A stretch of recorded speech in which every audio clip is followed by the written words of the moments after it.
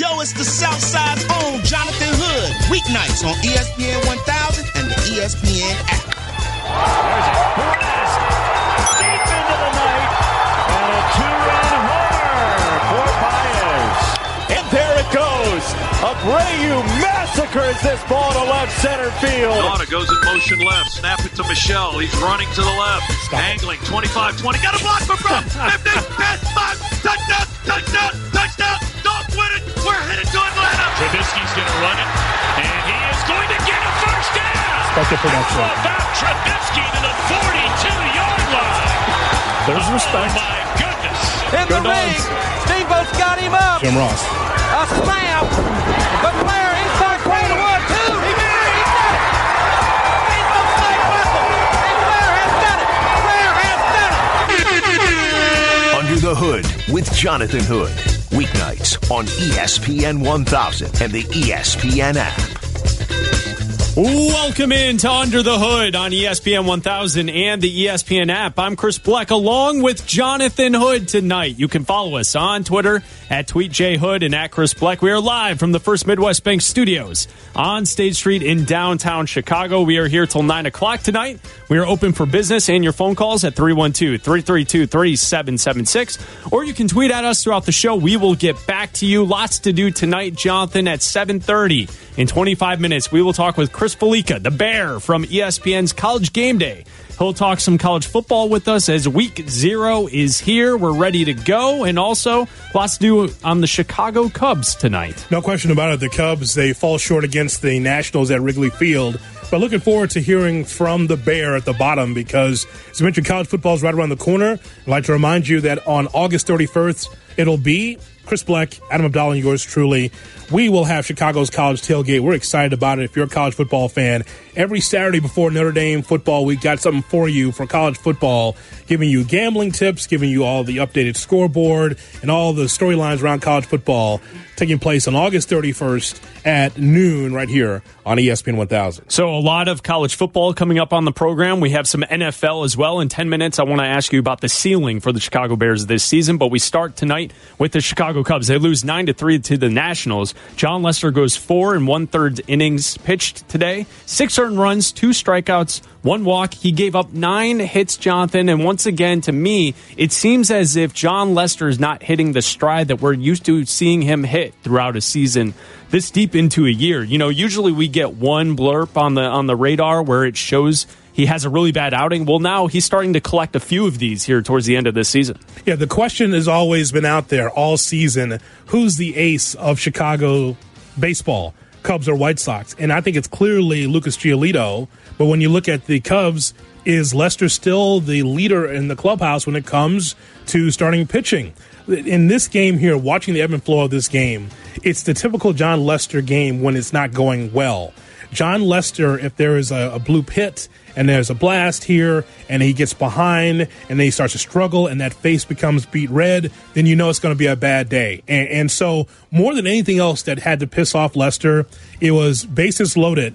Okay, big spot here, bases loaded. What's going to happen? A bunt down the third base line did not go foul, and that scores a run. I think that made Lester mad more than anything else, that there was a bunt with the defense back, and Bryant was back at third base. I think that really made him upset more than anything else. Yeah, and you get sloppy defense behind you as well. You have an error on the day, Bryant with the error, and then also, you know, you look at the way that this Cubs team has played in the last week. They've been really good in the last week, but they've also been at home. So to me, the way you have to look at this in the context of the way this season is going is that you have to stack victories while you're at home, because once you go on the road, this team is a completely different ball club. So this weekend is a big weekend. The Nationals, they're a team that has 2 more victories than you do at the moment with 71. The Cubs now sitting at 69 for the season. The Nationals are a good team trying to make the playoffs as well.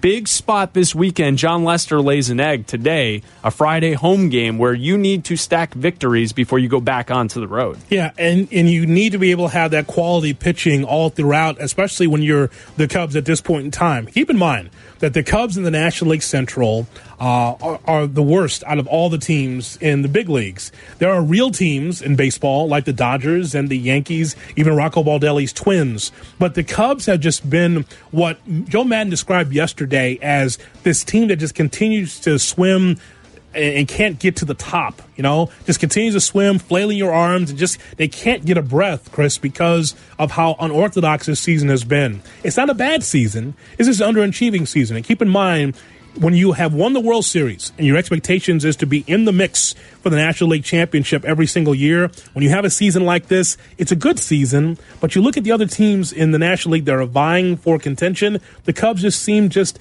in the middle of the road versus some of those other teams. Yeah, you look at Atlanta, 77 victories. We know what's happening in the NL Central, but then you also look at the Nationals at 71. You see the Diamondbacks at 64. They're not going to really play a part in this conversation, but you have the three teams in the Central, the Cardinals, the Cubs, and the Brewers, all jam-packed there at 68, 69, 65 wins, and the Dodgers, the best team in the National League, at 85. And I feel like there are Cub fans who are okay and have accepted the fact that just win your division and get in, and that's okay.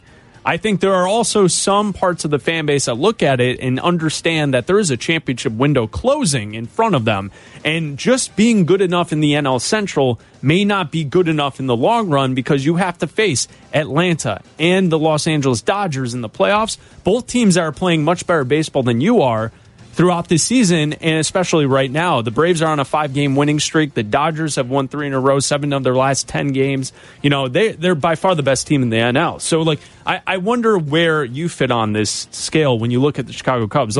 Do you view it as it's just okay, just get in? As long as you get in, it's going to be fine. We'll figure it out. To me, the reason why that's a flawed thought process is because you will be then starting your playoff series on the road.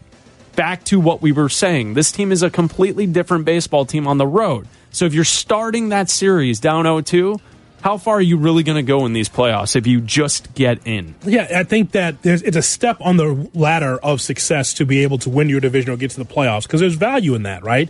This isn't how some view the NBA, saying, yeah, everyone gets in the playoffs, or the NHL, everybody gets in the playoffs. No, there's value of you being able to get in the postseason. There's no question about that.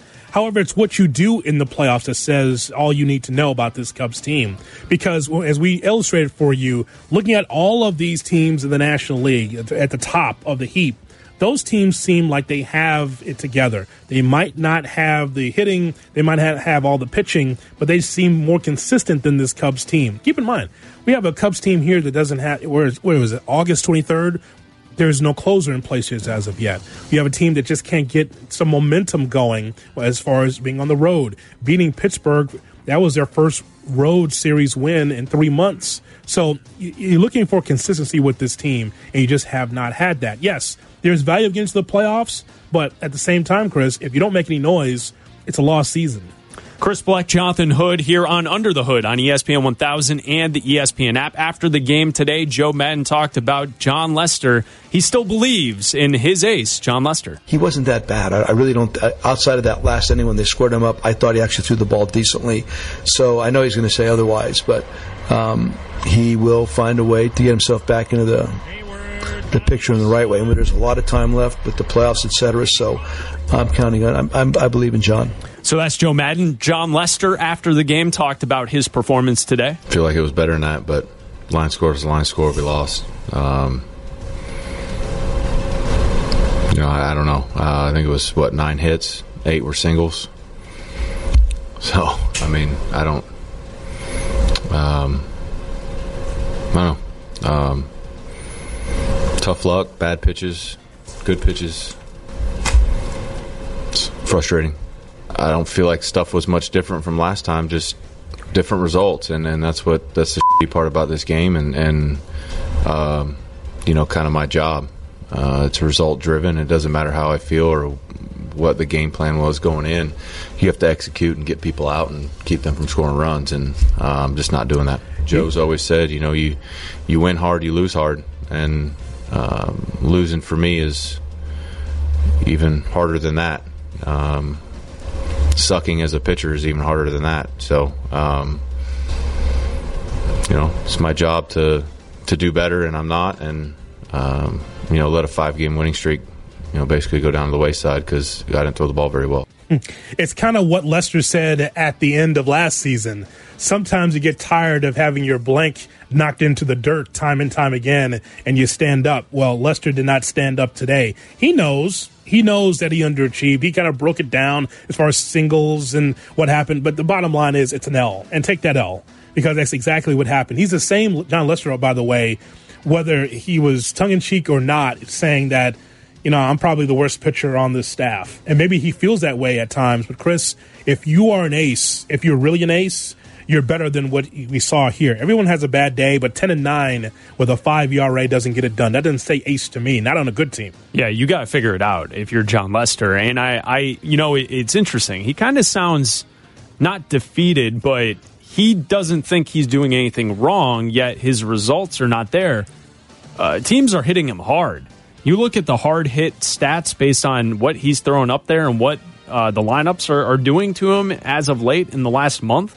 Teams are getting to him, so something's not working the way it is, and that's why you go back to what Baseball Prospectus and Pacoda was projecting for this rotation at the beginning of the year. It wasn't saying that they would be terrible, but at some point, guys get old.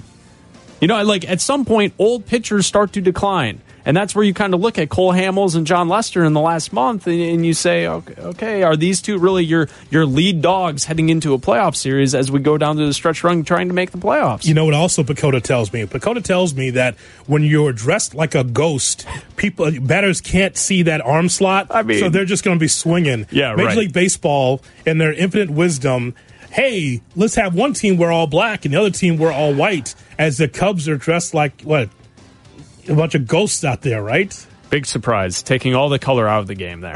Major League Baseball. And what are they doing? That's supposed to be fun? Well, no, the baby boomers are comfortable this weekend because they've got to, hey, that's how it was when I was watching on the old black and white TV. There was a team that was in black and the other one was in white. Chris Bleck, Jonathan Hood here on ESPN 1000. Yesterday after the game, Joe Madden was asked, because the Cubs went to 11 games over 500, Jonathan. But he was asked the question, has this season been a slog?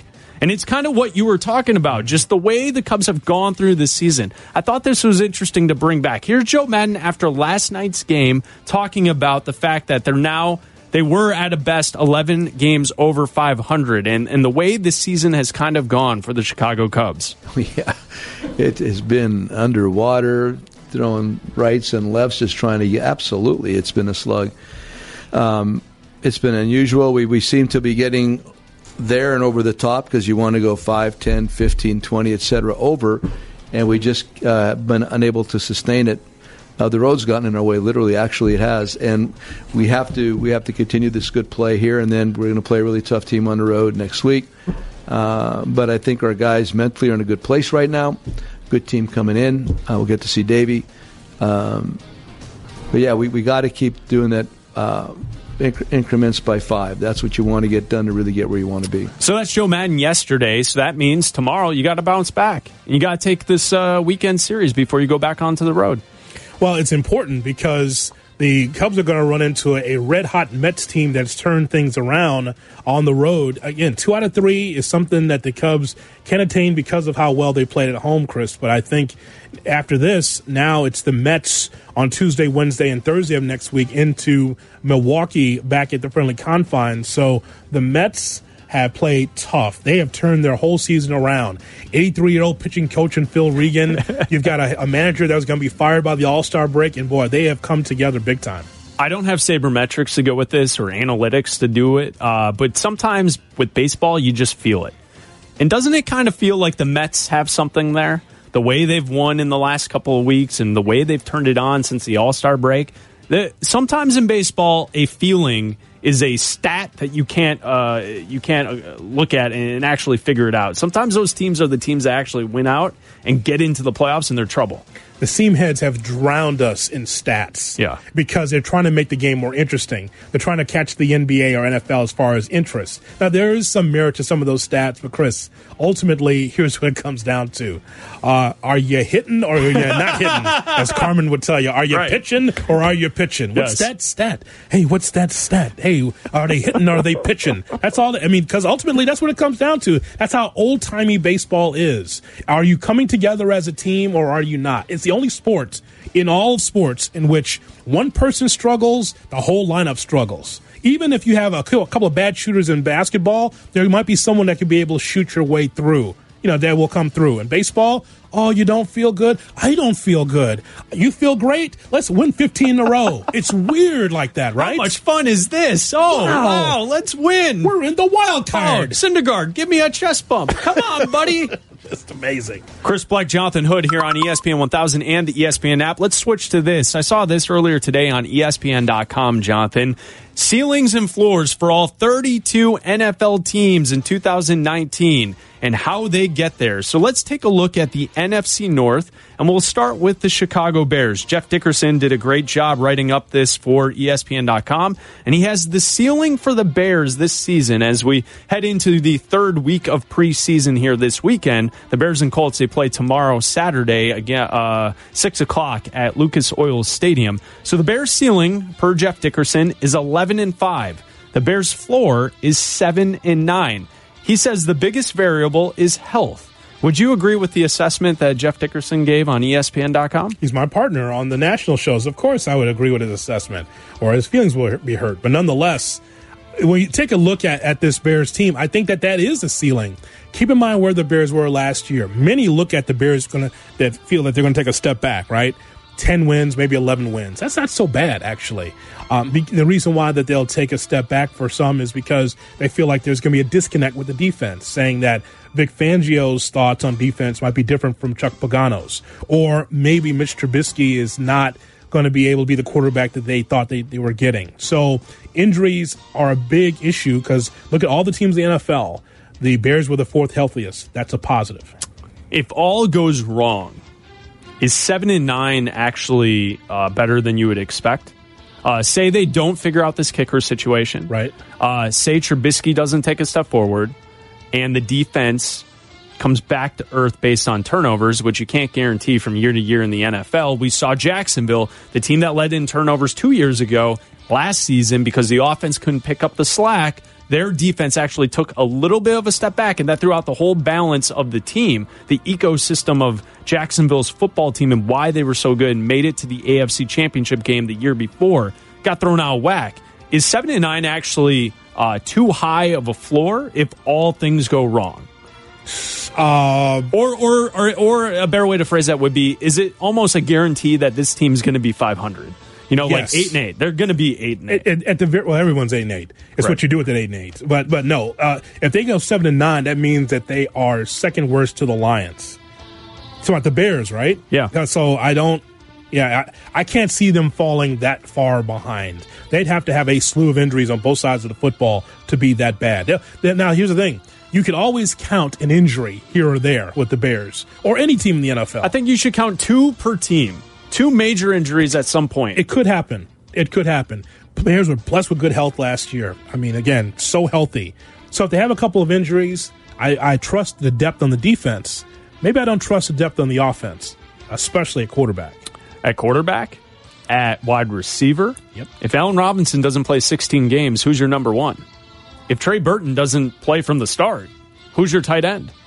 There are some questions depth-wise on the Bears' offense and, like you said, the quarterback, because he needs them to be good to make him good. Matt Nagy suggested, we played the cut on Under the Hood the other night, that a question was asked, can you have a premier receiver in this offense? And Nagy hedged, like, I think we can. I think we can? That was last night's show. So you're saying that Robinson isn't? It's interesting. Well, he needs to be. Well, that's what he said yesterday. So I find it fascinating that Nagy does not necessarily view Robinson as a premier receiver on this team. But maybe this year will prove all that out. If he is. I think he is. We'll find out. Chris Bleck and Jonathan Hood. We're looking at the ceilings and floors for all 32 NFL teams. And we're looking at the NFC North. The Green Bay Packers, the ceiling 11-5, the floor 6-10. The biggest variable is how much the defense will improve. Now, if you haven't been paying attention throughout this offseason, the Packers have spent a lot of draft equity on defense, and they've also gone out and shopped for defensive players to load up the defense for the Packers. So finally, they are addressing the issues they've had the last couple of years on defense. And, of course, you have a new head coach, Matt LaFleur, trying to mesh with Aaron Rodgers. What do you think of the ceiling and the floor for the Packers? Okay, as far as the ceiling is concerned, many look at the Packers as possibly the favorite in the NFC North. And I don't know how you could say that, because if you are not sure about the defense coordinator for the Bears, how are you sure about Matt LaFleur as the head coach for the Packers, right? How do you know? So I would say that the ceiling might be a little high, 10-6 maybe, which is an improvement from what they were last year.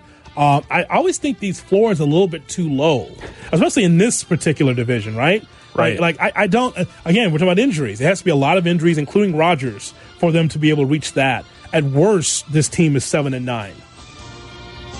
Let's go to the Minnesota Vikings. The ceiling, 11-5. The floor, 6-10. The same as the Packers. The biggest variable listed on ESPN.com. How well the offense can scheme to quarterback Kirk Cousins' strengths.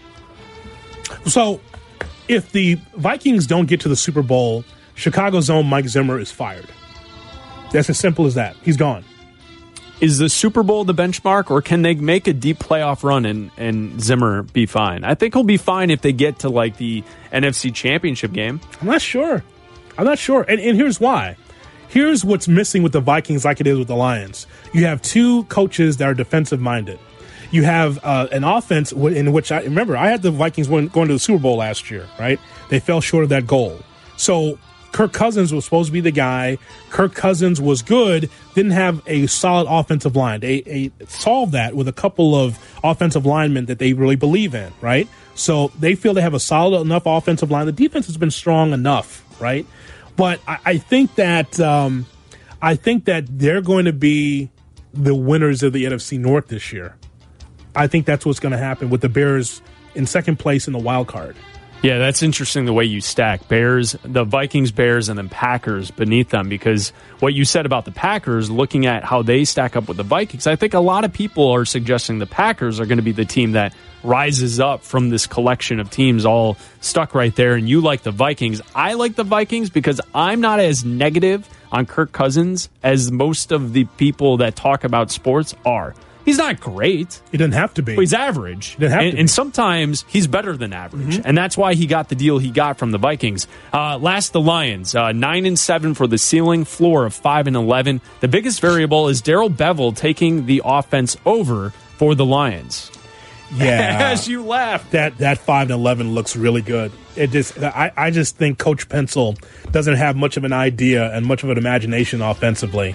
I mean, anytime that it's 2019, you have a laminated sheet in front of you and you got a pencil in your ear, there's an issue there. So I would say that 5-11 looks really good. 9-7, they throw a party in Detroit. Are you kidding me? I mean, because they still have not been able to solve the running game since Barry Sanders ran the football. They just don't have enough weapons for Stafford, don't have enough running game, because here's the thing. What the Lions want to do, they want to be able to control the running game and defense. What is that, 2010? You can't do that in 2019.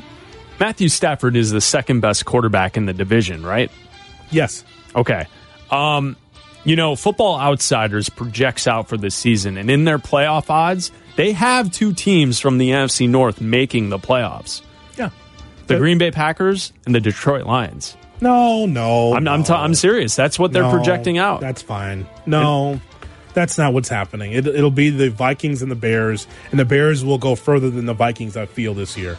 I think it will be a problem, though, for all three of the frontrunners if the Lions are decent, because that's going to throw a wrench into those division games. Because I think most Bears fans sit here today looking at the two Lions matchups and say, win. Yeah. Double wins. It's not even going to be a question. They'll be different, though, if the Lions are actually somewhat competitive this season. So that's the ceiling and floor for all 32 teams. You can check out the rest of the NFL on ESPN.com. I'm Chris Bleck with Jonathan Hood. We talk some college football coming up, Jonathan. Chris Fallica, the Bear from ESPN's College Game Day. He joins us next, Under the Hood, right here on ESPN 1000. ESPN Radio Sports Center. I'm Steve Lennox, Mike Fultonevich, and Jacob deGrom involved in a pitcher's duel tonight in New York. Game 1 of the series at Citi Field. They are scoreless in the 6th inning. deGrom has struck out 9 over 5 scoreless, including 7 straight. Indians home tonight against the Royals, up 4-0 in the 4th. Francisco Lindor, 2-run home run and the second is 22nd on the season. Miami and number 8 Florida kick off the college football season Saturday night in Orlando. Game will be on ESPN TV and ESPN Radio. ESPN college football analyst Greg McElroy on the Gators. I look at what they have to replace, and we're talking about some big-time playmakers on the defensive side like Ja'Kai Polite and Chauncey Gardner-Johnson, Boshawn Joseph. I mean, we're talking about difference makers at all 3 levels in the secondary and the linebacker and along the defensive line. And you have to replace 4 of your top 5 offensive linemen. Yeah, they have great skill. Felipe Franks hopefully has taken the next step. But I still don't see them in the same breath as Alabama and Georgia and even LSU, who I would have clearly at number 3 in the SEC. Gators start the season with their highest preseason ranking since 2010. Coverage on ESPN Radio Saturday night at 6 Eastern. Panthers are cautiously optimistic that quarterback Cam Newton is going to be ready for Week 1. Newton suffered a sprained left foot in Thursday's preseason loss at New England.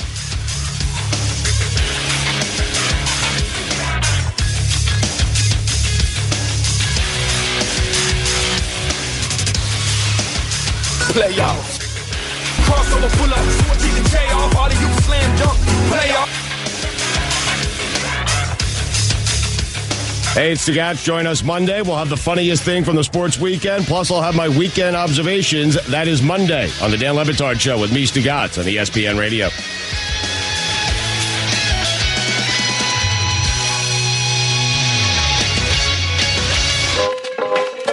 Under the Hood with Jonathan Hood. Weeknights on ESPN 1000 and the ESPN app. Welcome back to Under the Hood on ESPN 1000 and the ESPN app. I'm Chris Bleck along with Jonathan Hood. You can follow us on Twitter at @TweetJHood and at Chris Bleck.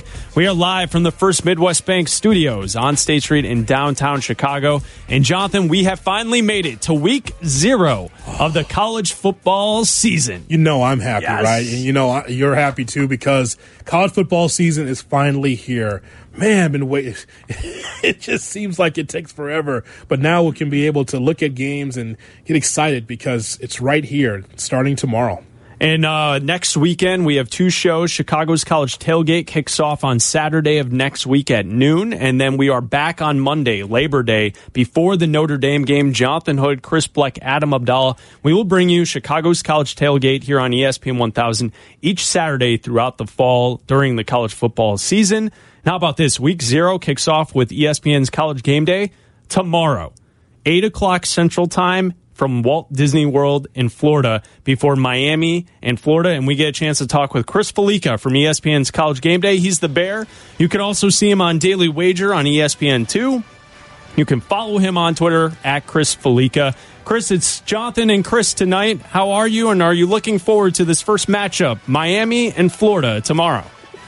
I am definitely looking forward to it. I'm just kind of like you guys, excited that the college football season is finally here, and we got a matchup tomorrow night that is pretty intriguing. I don't think there's really any result that would truly surprise me, but I'm just looking forward to see how Jaron Williams does for the Canes in his first start, and then if Florida can look to build on the 10-win season from last year. So good game tomorrow night to get the season kicked off. Well, Bear, where is the value in this game with the Hurricanes as far as I'm seeing on Bovada, 7.5 point favorite against Florida? Is it at the 7.5 or is it the over-under at 47? Yeah, I don't think there's a ton of value really anywhere anymore. Initially, about 10, 12 days ago, I saw the total open at 50 or so, and that was what I kind of suggested to people on the pod and whatever else I've been doing, Daily Wager, like, get on the under then. It's come down, and it's almost to a point now where if you're able to get down early, maybe you buy back at 46 and you go over and try and find a little middle or so, or if you're a little concerned about coming down too much, maybe you get off it. But if I had to lean towards the game, I'd lean towards taking Miami in the points just because I think what happened to them early last year still really lives in their head, and they don't want to get into a bad start like they did last year. I think Miami's defense will play well and keep them in the game. So if you're really itching to play the game, Miami getting the 7 or 7.5 would be the way to look to go. Chris Bleck and Jonathan Hood here on ESPN 1000, talking with Chris Fallica from ESPN's College Game Day. If we take a look at Notre Dame as they head into the season, the win total in Vegas is set at 9.5 wins. What type of season do you think Notre Dame will have this year? I think that's a really good number. I see 9-3 for Notre Dame, and I think people like. It was weird because when the AP poll was released, I sent out that note about how they hadn't started and finished the year ranked in the top 10 since 93. And I think a lot of people took that as me saying that they were going to have a bad year. That's not the case at all. Now I do think they're going to go to Georgia and lose, and I do think they'll go to Ann Arbor and lose. And there's probably enough games in between, whether it's USC, maybe they surprise, or the game at Stanford, or somewhere else in there with all the close games that they wound up winning last year. They're due to drop one this year.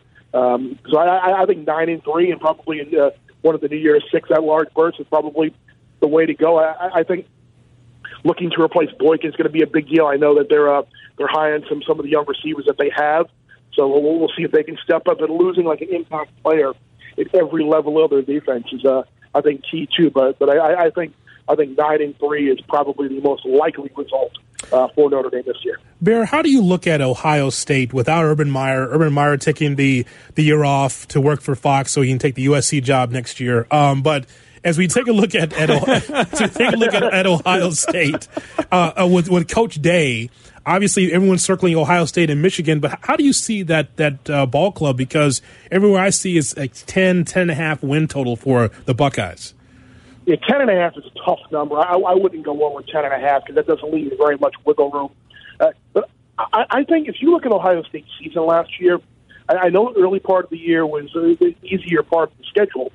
But if you look at their season as a whole, outside of the game against Michigan, where they were a home underdog against a team that they've won 11-12 and 6 straight against, and everyone's picking Michigan to finally end the streak going there and win. You guys or myself probably could have coached Ohio State that day to a win with the motivation that was on the line. But Ohio State played their best football of the year last year, early in the year, when Ryan Day was the interim head coach. So I don't think it's necessarily the end all that Urban is gone. And look, Urban did a great job there. No one is denying that or refuting that. But there have been times in the last few years where Ohio State has had that one game that maybe the message that Urban was trying to deliver to his team about being on upset alert, don't take Iowa lightly, don't take Purdue lightly, and something happened, the team just wasn't ready to play that night. Maybe Ryan Day will give them a different type of message, and maybe you'll see more of an even keel type Ohio State as opposed to a really, really high one and maybe less peaks and less valleys, I think. But I think Ohio State's probably still the team to beat. In the Big Ten, they have the most talent. I think obviously one of the biggest questions of the year for Ohio State is in college football in general.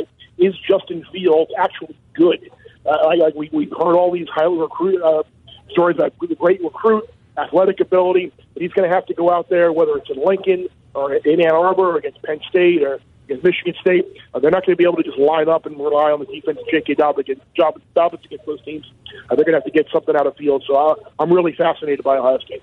Chris Fallica on the phone with Chris Bleck and Jonathan Hood here on ESPN 1000 and the ESPN app. It's interesting that you say that Ohio State's still the team to beat in the Big Ten, because I think a lot of people are looking at Michigan, and especially their offensive coordinator, Josh Gaddis, and the fact that can they do enough offensively to really catch Ohio State and be the team of the Big Ten this season? What do you think of Michigan heading into this year? I expect good things out of Gaddis. He was one of the better assistant hires in the country. I think him and you look at Kendall Briles at Florida State, Alex Grinch at Oklahoma. Those 3 guys right there are going to earn their money this year for relocating to a different team. But I think Michigan is a team that I think they're going to lose at Penn State. I think that's a problem. And then if Fields actually plays the way that he's capable of doing, I think Ohio State can go in there and win. I think Michigan's got some guys on defense that they need to replace, but I think they feel really good about Kwity Paye and Uche as well. Being able to get after the quarterback. But I do think, look, everyone's just kind of laughs at Michigan, they're overrated again. Their win total, whatever it is, 10.5. There's no way they'll win 11. But I could see Michigan making a play, but I'm kind of stubborn at times where I just kind of have to see a team do it in order before I'm actually ready to believe in them. So until Michigan actually goes out and beats Michigan State at home, beats Ohio State at home, survives a road game in State College, handles Notre Dame at home like I think they should. I'm a little gun shy on picking Michigan to win Big Ten this year. Bear, I could build a house on the overs I've had the last few years in Oklahoma. Man, oh God, man, it's paying the mortgage. I'm telling you right now. Do you expect, Bear, anything different from Oklahoma? I see it at 10 for the win total. What are your thoughts on the Sooners here? Because they don't have to have any defense for me. Just keep scoring. Yeah, 10's a good number. I think if Oklahoma went 9-3, I'd be really, really surprised. They should win all three of the non-conference games, and there are a couple of tricky conference games in there with the trip to Baylor, playing Texas, obviously, in the Red River rivalry. Again, it's always a difficult game. They lost to Iowa State a couple of years ago in Lincoln. They can't help but be better defensively than what they were last year. I just wonder if it's as easy as plugging Jalen Hurts into that offense without the great offensive line that they've had the last couple of years. And Jalen's more of a run-first quarterback who at Alabama has been afforded a luxury of knowing that, you know what, I got one of the best defenses in the country. We don't have to go out and wing it and score every single drive. Where now with Oklahoma, he might be in some games, whether it's Bedlam or a 48-45 type game with Texas, where they're going to have to score almost every time they have the ball because the defense can't stop anybody. So I'm curious ultimately to see how it goes. I still think OU is a team to beat in the Big 12, but it wouldn't shock me in the Big 12 if we had a team like Baylor or Iowa State maybe as their opponent in the Big 12 championship game. Chris Fallica talking with Chris Bleck and Jonathan Hood here on ESPN 1000 and the ESPN app. From College Game Day, Walt Disney World tomorrow, built by the Home Depot. You can watch it at 8 o'clock Central Time tomorrow on ESPN. You know, Chris, when we take a look at the way we're all projecting the college football playoff to kind of shape up at the end of the season here as the season hasn't even started, a lot of people are probably looking at Clemson and Alabama as the two best teams in the country.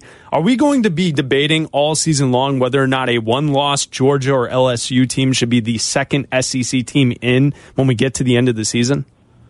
Yeah, I think we are, especially in the case of Georgia, because I think we could be looking at a situation like we had a couple of years ago where maybe they lose to at Jordan-Hare, lose to Auburn, and then wind up winning the SEC, and then we figure out who are we putting in.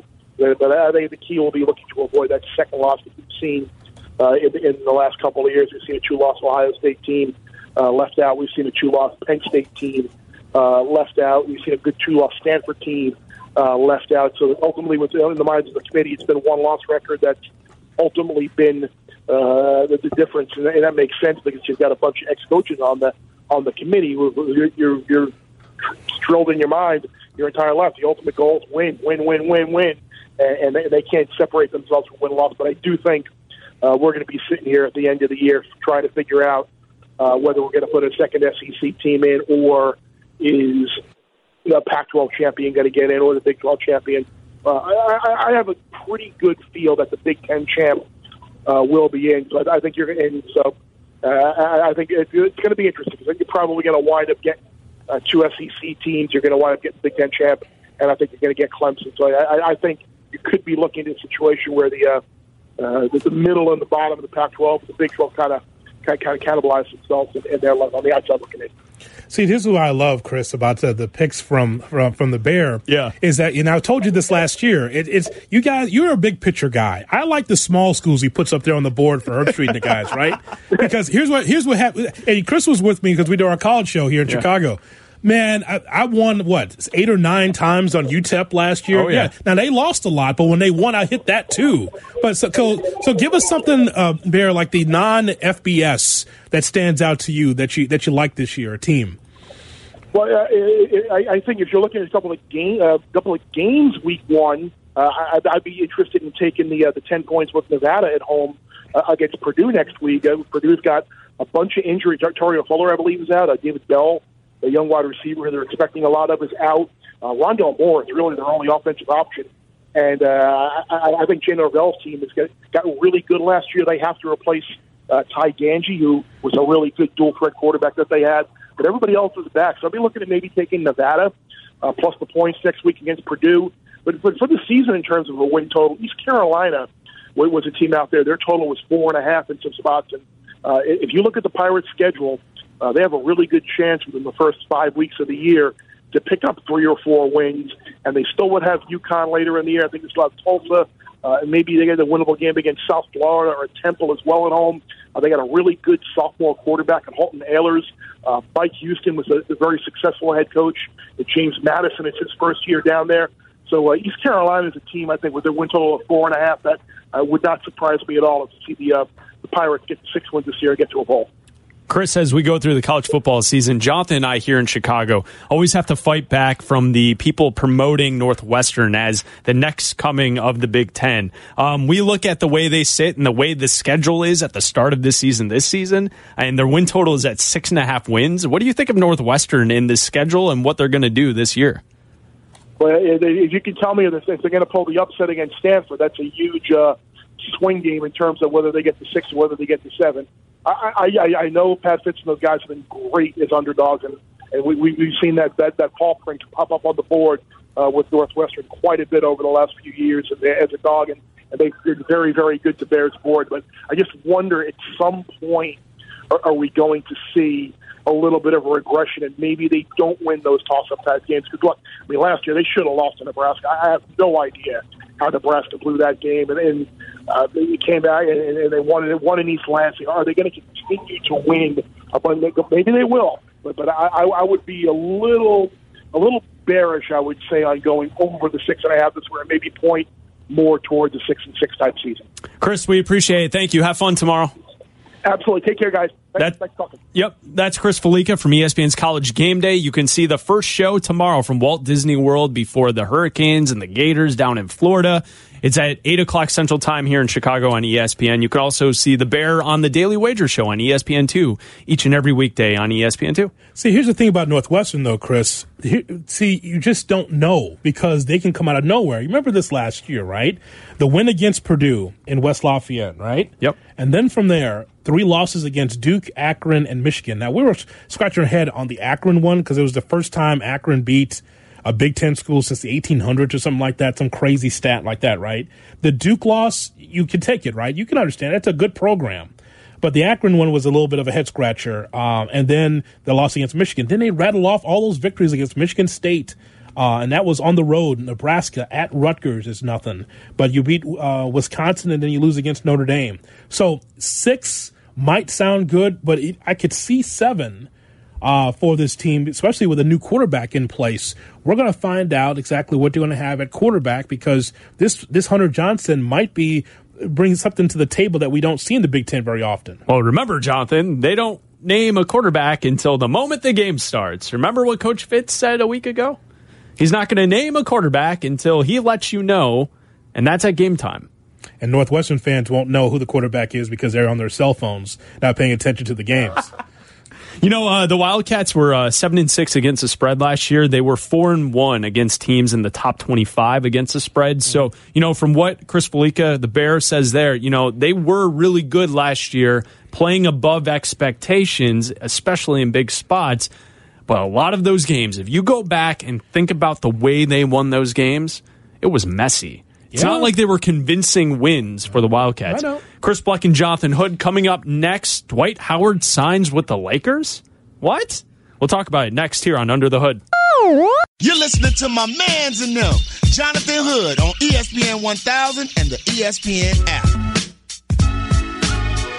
Coming up in 10 minutes here on ESPN 1000, is preseason NFL football going to be different next season? Is it going away? Is this the end of preseason football in the NFL? We'll talk about it at the top of the hour. Coming up here on Under the Hood, Chris Bleck and Jonathan Hood here on Under the Hood. Jonathan, did you see this today from Adrian Wojnarowski on ESPN.com? After completing a contract buyout with the Memphis Grizzlies, Dwight Howard will sign a non-guaranteed contract with the Los Angeles Lakers.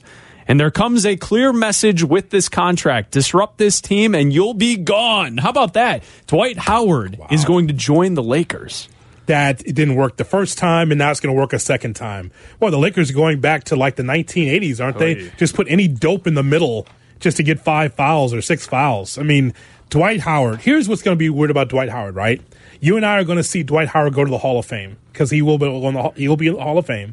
And you're going to see like a number of people in the front rows just leave. They're just going to because Biggs can't take it, man. Because his career could have been something. It could have been something special, and he just didn't want to be great. He didn't want to be great, and he's also he rubs people the wrong way, because I think you can make the statement that he's going to go into the Hall of Fame, even though maybe the credentials don't really catch your eye immediately. And you could say, yeah, but he's a great guy, so he deserves it, right? Like, that's going to happen for Vince Carter. Vince Carter will get into the Hall of Fame because everyone loves Vince Carter. It's not the same thing with Dwight Howard. And, he only played 9 games last season with the Washington Wizards before back surgery ended the season. The article also says that they think that Howard feels like he has something to prove, and that's why he's interested and he wants to do this, and that they have some leverage over him because then they can just kick him out. If not, Dwight. How many Sports Illustrated columns do you have to have of Dwight Howard has to prove himself? How many times have you read that from Lee Jenkins over the years? Right? Yeah, now working for the Clippers, so he's not there to write this article about the Lakers now. So Howard played 1 season for the Lakers. It was in 2012-13, and then he left in free agency for the Houston Rockets. Jonathan and I actually have a Dwight Howard story from that season. We went to a Bulls-Lakers game from that year. Remember, that was the new dream team, right? It was Kobe, Steve Nash, Dwight Howard. They were on the cover of SI. Everyone thought into the season that they were going to be great. They were terrible. The game was like mid-December.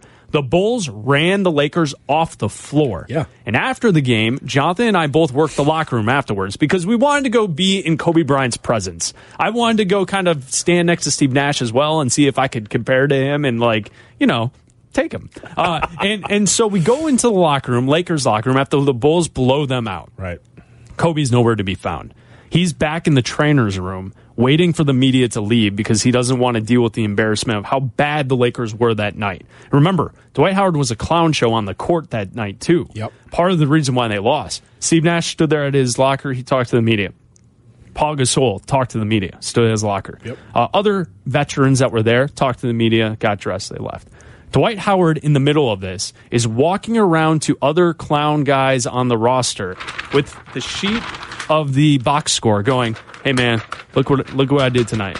Look what I did tonight. I remember that. And yeah. Jonathan, you hit me on the arm and you go, hold on, look at that. And in the corner, Dwight Howard's walking around with a box score saying, look what I did tonight. Mm-hmm. True story. We were in the locker room. We saw it with our own eyes. He's a clown. Mm-hmm. Absolutely. That's who he is. A clown that's going to go to the Hall of Fame. Yeah. Because when you go to Pro Basketball Reference, as much as this pains me to tell you, through 15 years, Dwight Howard's career is linked to Bob Lanier, Walt Bellamy, Patrick Ewing, Jack Sikma, Dan Issel, Moses Malone, Hakeem Olajuwon, Robert Parrish, Dikembe Mutombo, and Wes Unseld. All of those guys were great.